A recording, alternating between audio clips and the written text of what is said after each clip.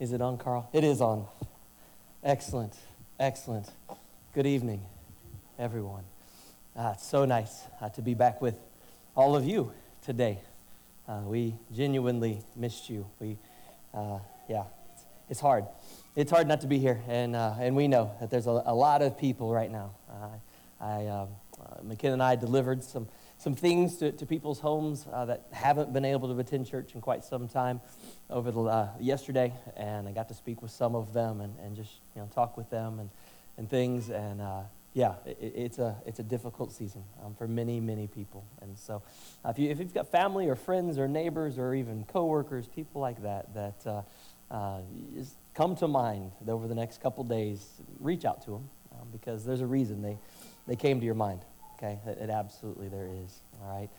Now, for me personally, the whole Christmas thing, I'm an emotional person anyway. God just made me that way. I don't know why, but He did.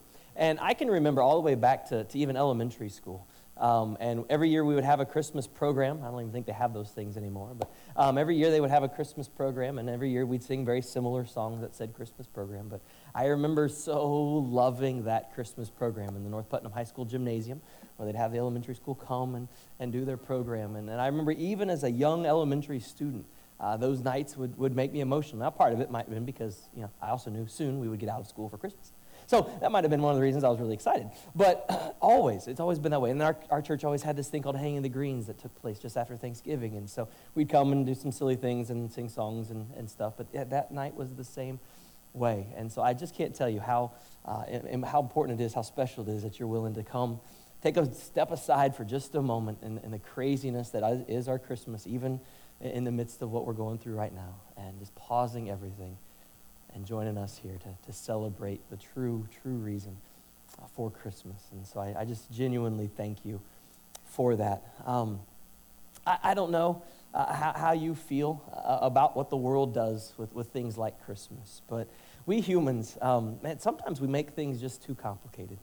We just try so hard to make things the newest, the latest, the greatest, the bestest we possibly can that we sometimes forget that sometimes the simplest thing is maybe even the best. The simplest way to do something, the least complicated way to tell a story just might be the best. And that's really all we're going to do tonight here together. This story hasn't changed much in the last 2,000 years. It's pretty much the exact same as it was back then. You go places, you hear it told all kinds of different ways to make it more relevant to today's culture and society and all of those things. I don't know that that's needed. Man has so many times tried to take the miraculous and the supernatural nature away from this story, and we can't do that. They insist that the authors must have embellished or tried to make up a grander story to draw more people to Jesus, when in reality his story is so simple. So simple. All they did was tell exactly what had happened. I pray that you believe like I do, that this story that we read really happened. It really happened exactly how it said it happened. I'm sure there were more details that aren't included, but at least we have the minimum that are there. The account that we so often read from Dr. Luke is a very unique account because he didn't seek out to write a story. He sought out to prove a story, a very, very different concept. He didn't invent anything. In fact, he was trying to do the opposite. He was trying to come up with evidence for proof that this really happened, to establish this event as a fact. And 2,000 years later, we're going to be sharing that with him.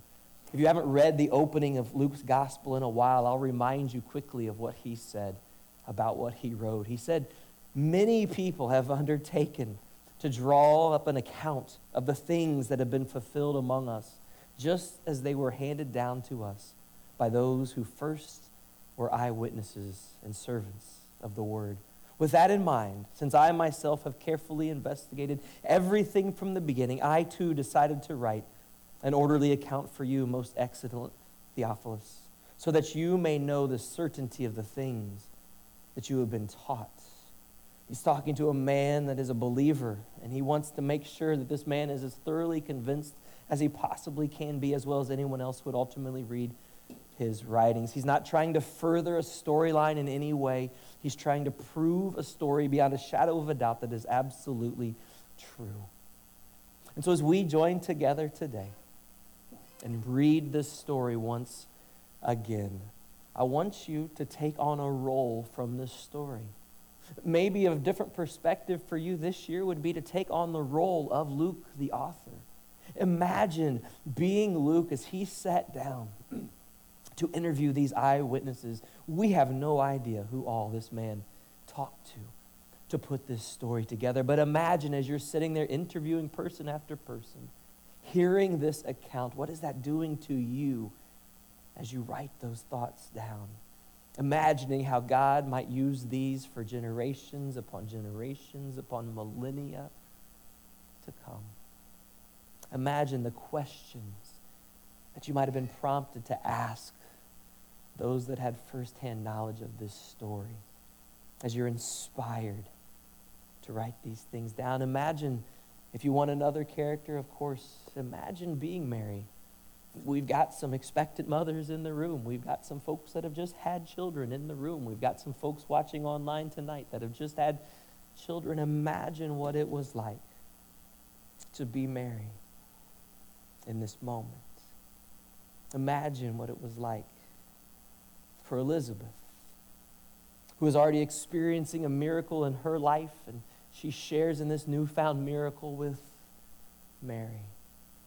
Imagine being the shepherd, those simple shepherds that stopped in that night. Imagine just being about your business on that particular evening in the field, nothing special at all about that night until everything changed. How would you react to supernatural events unfolding all around you? The words of the story are so few, and so God gives us the imagination to let our mind's eye wander into the scene. And how would you in your humanness have reacted to all of these things, all the while you listen to this story once again? Never, ever, ever let it grow old, because this story is meant for you. As a matter of fact, everything that happened in this story happened for you. It's an incredible thing to think about. And if you ever get tired of hearing the Christmas story, then all I can tell you is you've forgotten who it's about completely. So don't do that. Don't ever let this be just another rehearsal from the past. Never let this story become boring or routine. Always seek to make this story about how much God loves you, because you're the reason he came. The stage is set in Luke chapter 1. The miracles have already begun. Mary's relative Elizabeth has already found out that she is pregnant. After living this long, barren life, unable to have children, her husband, Zechariah, a priest, finds out via an angel. He doesn't believe the angel. Imagine that, a priest coming face to face with an angel and not wanting to believe them. But yes, it happened. He was then, of course, stricken with the inability to converse with anyone until the baby was born. Imagine that long 9 months of silence for an expectant father. Oh my goodness, what would that have been like? The child would go on to become John the Baptizer, who would prepare the way for the Messiah. Large crowds would gather to repent of their sins and hear that the kingdom of heaven was near. Mary was just a teenage girl. She wasn't anything special in the world's eyes. Sure, she had an impressive family tree, but her and Joseph's lineage was so long and distant past back to David that things that had all kind of been forgotten by this point. For now, she just agreed to marry this carpenter named Joseph. Nothing unusual or out of the norm for them until that night. Yes, the Jews still hoped and prayed for a Messiah to come. Yes, the prophecies all still existed, but surely they would not pertain to a little Jewish girl from Nazareth, right? In Luke chapter 1, beginning in verse 26, we read, in the 6th month, God sent the angel Gabriel to Nazareth, a town in Galilee, to a virgin pledged to be married to a man named Joseph, a descendant of David. The virgin's name was Mary. The angel went to her and said, "Greetings, you who are highly favored. The Lord is with you." Mary was greatly troubled at his words and wondered what kind of greeting this might be.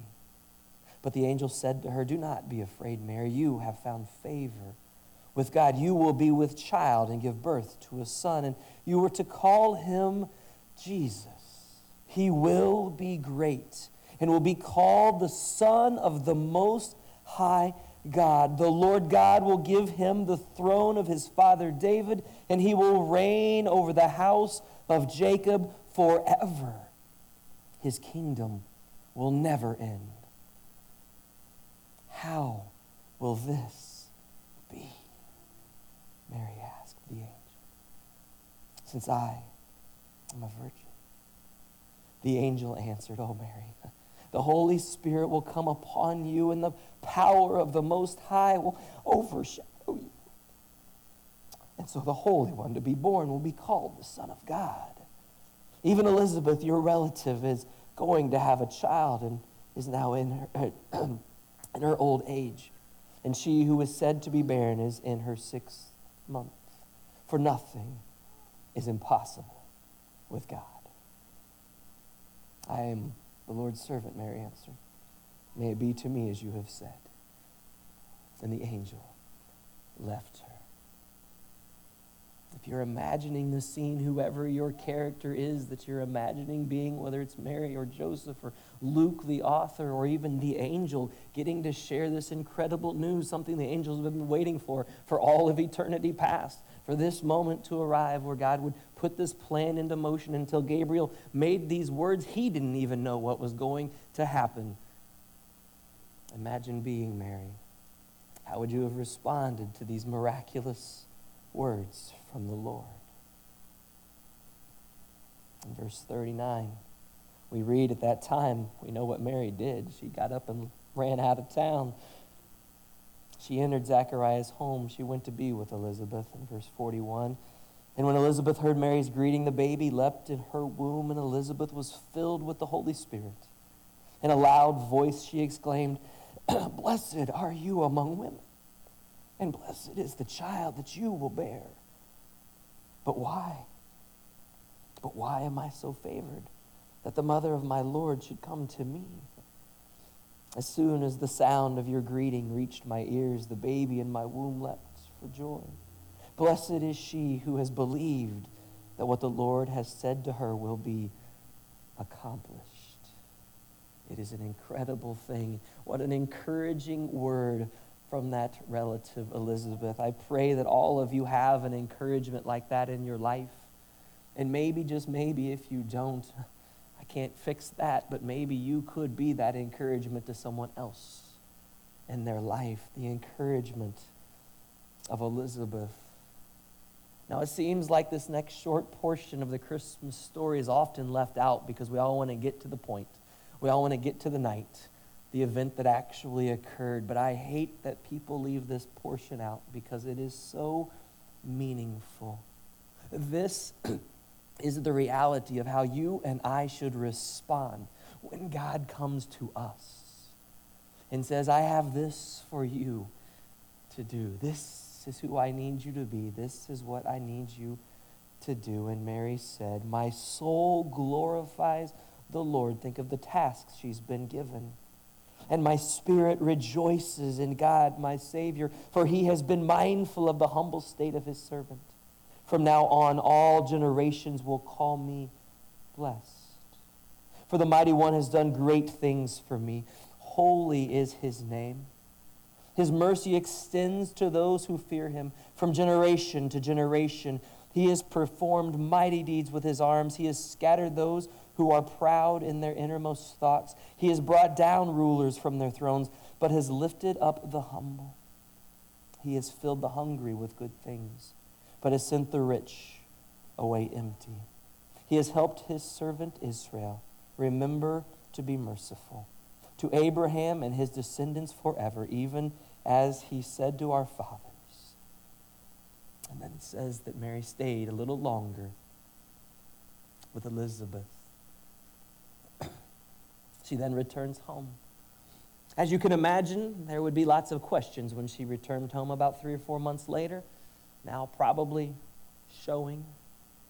The questions didn't deter her. This fact, this song of hers that we just read, is exactly how she feels about the honor that she has been presented with. These words represent her heart. This is how she is dealing with the trials of her day. And as the world attacks her, and I'm sure they did, she rests in the promises that God alone has given her. Do we? Do we? Do you? As our faith has been tested maybe throughout this last year, have you called into question how you will stand up for what you believe in the circumstances? Maybe you're considering belief for the very first time. We never know who might be tuning in. As the doubters pile on and the world insists that this is all just a made-up story, will you continue the pursuit of truth, or you'll be sidetracked by the world? The story of Mary and Joseph and baby Jesus has paused right here in this portion of passage just for a moment so that Luke can share with you the rest of Elizabeth and Zechariah's incredible good news, the birth of a son. Zechariah can now once again speak on the 8th day and names his son John, just as the angel had directed. In verses 68 to 80, Zechariah responds with this incredible praise to his God. And it appears in this phrase, these words, that Zechariah understands the significance of what has just happened as he calls his newborn son a prophet of the Most High. How would he know that? Who has come to prepare a way for the Lord. Listen to just a few of his words. For you will go on before the Lord to prepare the way for him, to give his people the knowledge of salvation through the forgiveness of their sins. Because of the tender mercy of our God, by which the rising sun will come to us from heaven, to shine on those living in darkness and in the shadow of death, to guide our feet into the path of peace. Those are the words of a proud daddy who probably didn't live to see his son fulfill those words. But he trusted. He trusted that God would bring those about. What a proud father. But then there's the final famous portion. Some of you have heard it dozens of times. Some of you have probably heard it hundreds of times over the course of your lifetime. I just ask again, as I will each and every year, for you to hear it with new ears. Your eyes have been opened to very interesting things this year. You can see this world in a new way this year. Would you take a moment and look at this story with those new eyes and see what God might reveal to you? A new heart, a renewed spirit, a renewed longing for God's presence in your life. Maybe hear these words as if for the first time, because in a lot of ways we're living in a very different world than we were last year when we gathered. Choose your role and watch the story unfold in your mind's eye. In those days, Caesar Augustus issued a decree that a census should be taken of the entire Roman world, and everyone went to his own town to register. So Joseph also went up from the town of Nazareth in Galilee to Judea, to Bethlehem, the town of David, because he belonged to the house and the line of David. He went there to register with Mary, who was pledged to be married him and was with child. While they were there, the time came for the baby to be born, and she gave birth to her firstborn, a son. She wrapped him in clothes and placed him in the manger, because there was no room for them in the inn. Many people are lonely right now. That was a lonely night for that couple. And there were shepherds living out in the fields nearby, keeping watch over their flocks at night. just as they always did. And an angel of the Lord appeared to them, and the glory of the Lord shone around them, and they were terrified.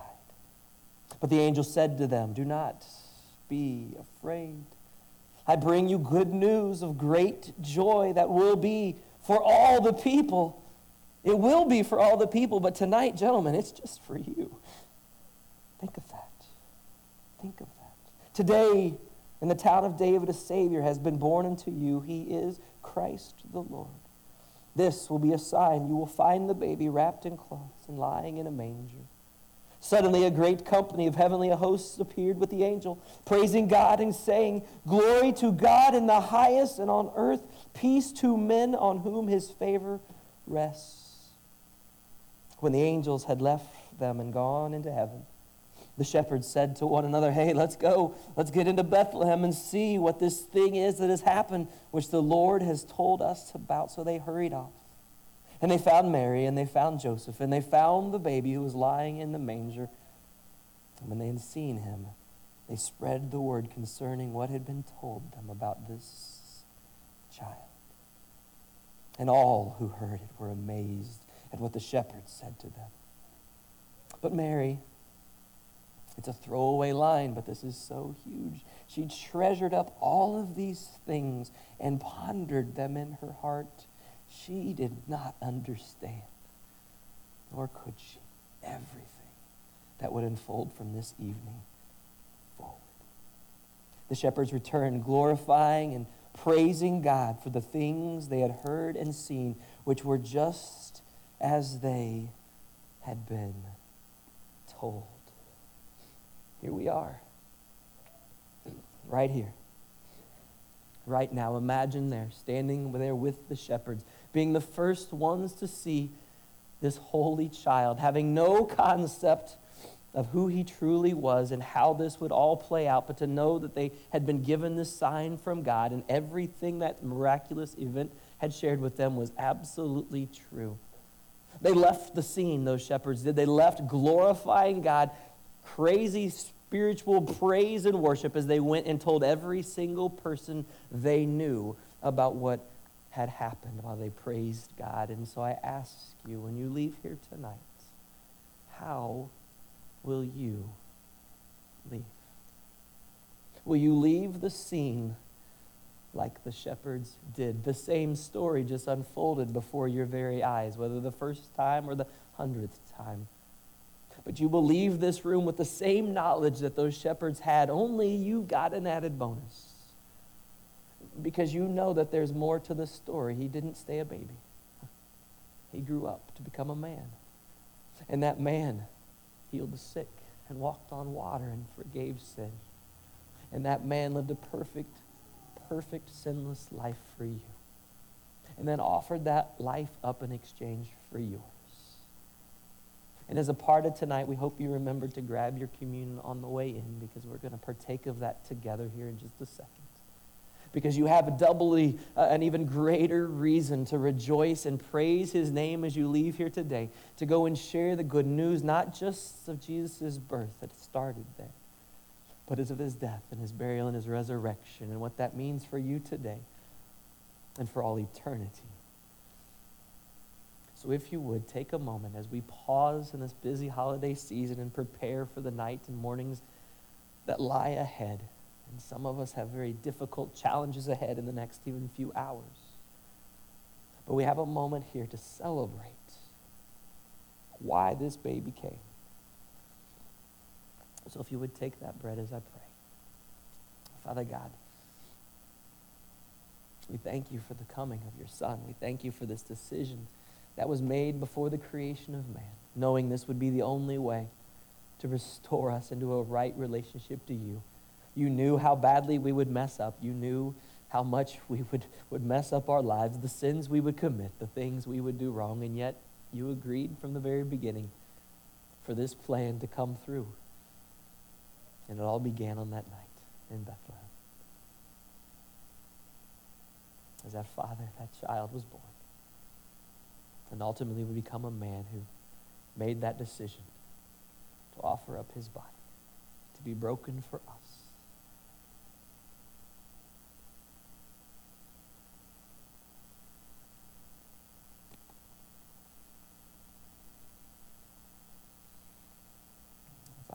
offer up that body whose blood was shed for each and every one of us to cover our sins, to be able to wash us whiter than snow, Father, to be able to put us back into that manger scene as a spotless infant before your eyes. Father, we may never forget that blood that was shed.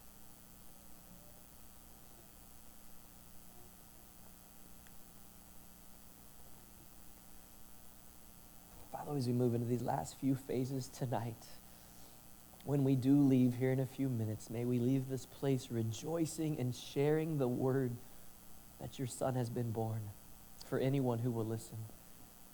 And that he was born, as the song said earlier, he was born to die. Which is a beautiful, beautiful thing for each and every one of us to claim. Because he didn't stay deceased. Father, he rose from that grave 3 days later. And may every Christmas we remember you came for me. You came for me. And give ears to anyone that would hear that you came for them as well. In Jesus' name we pray.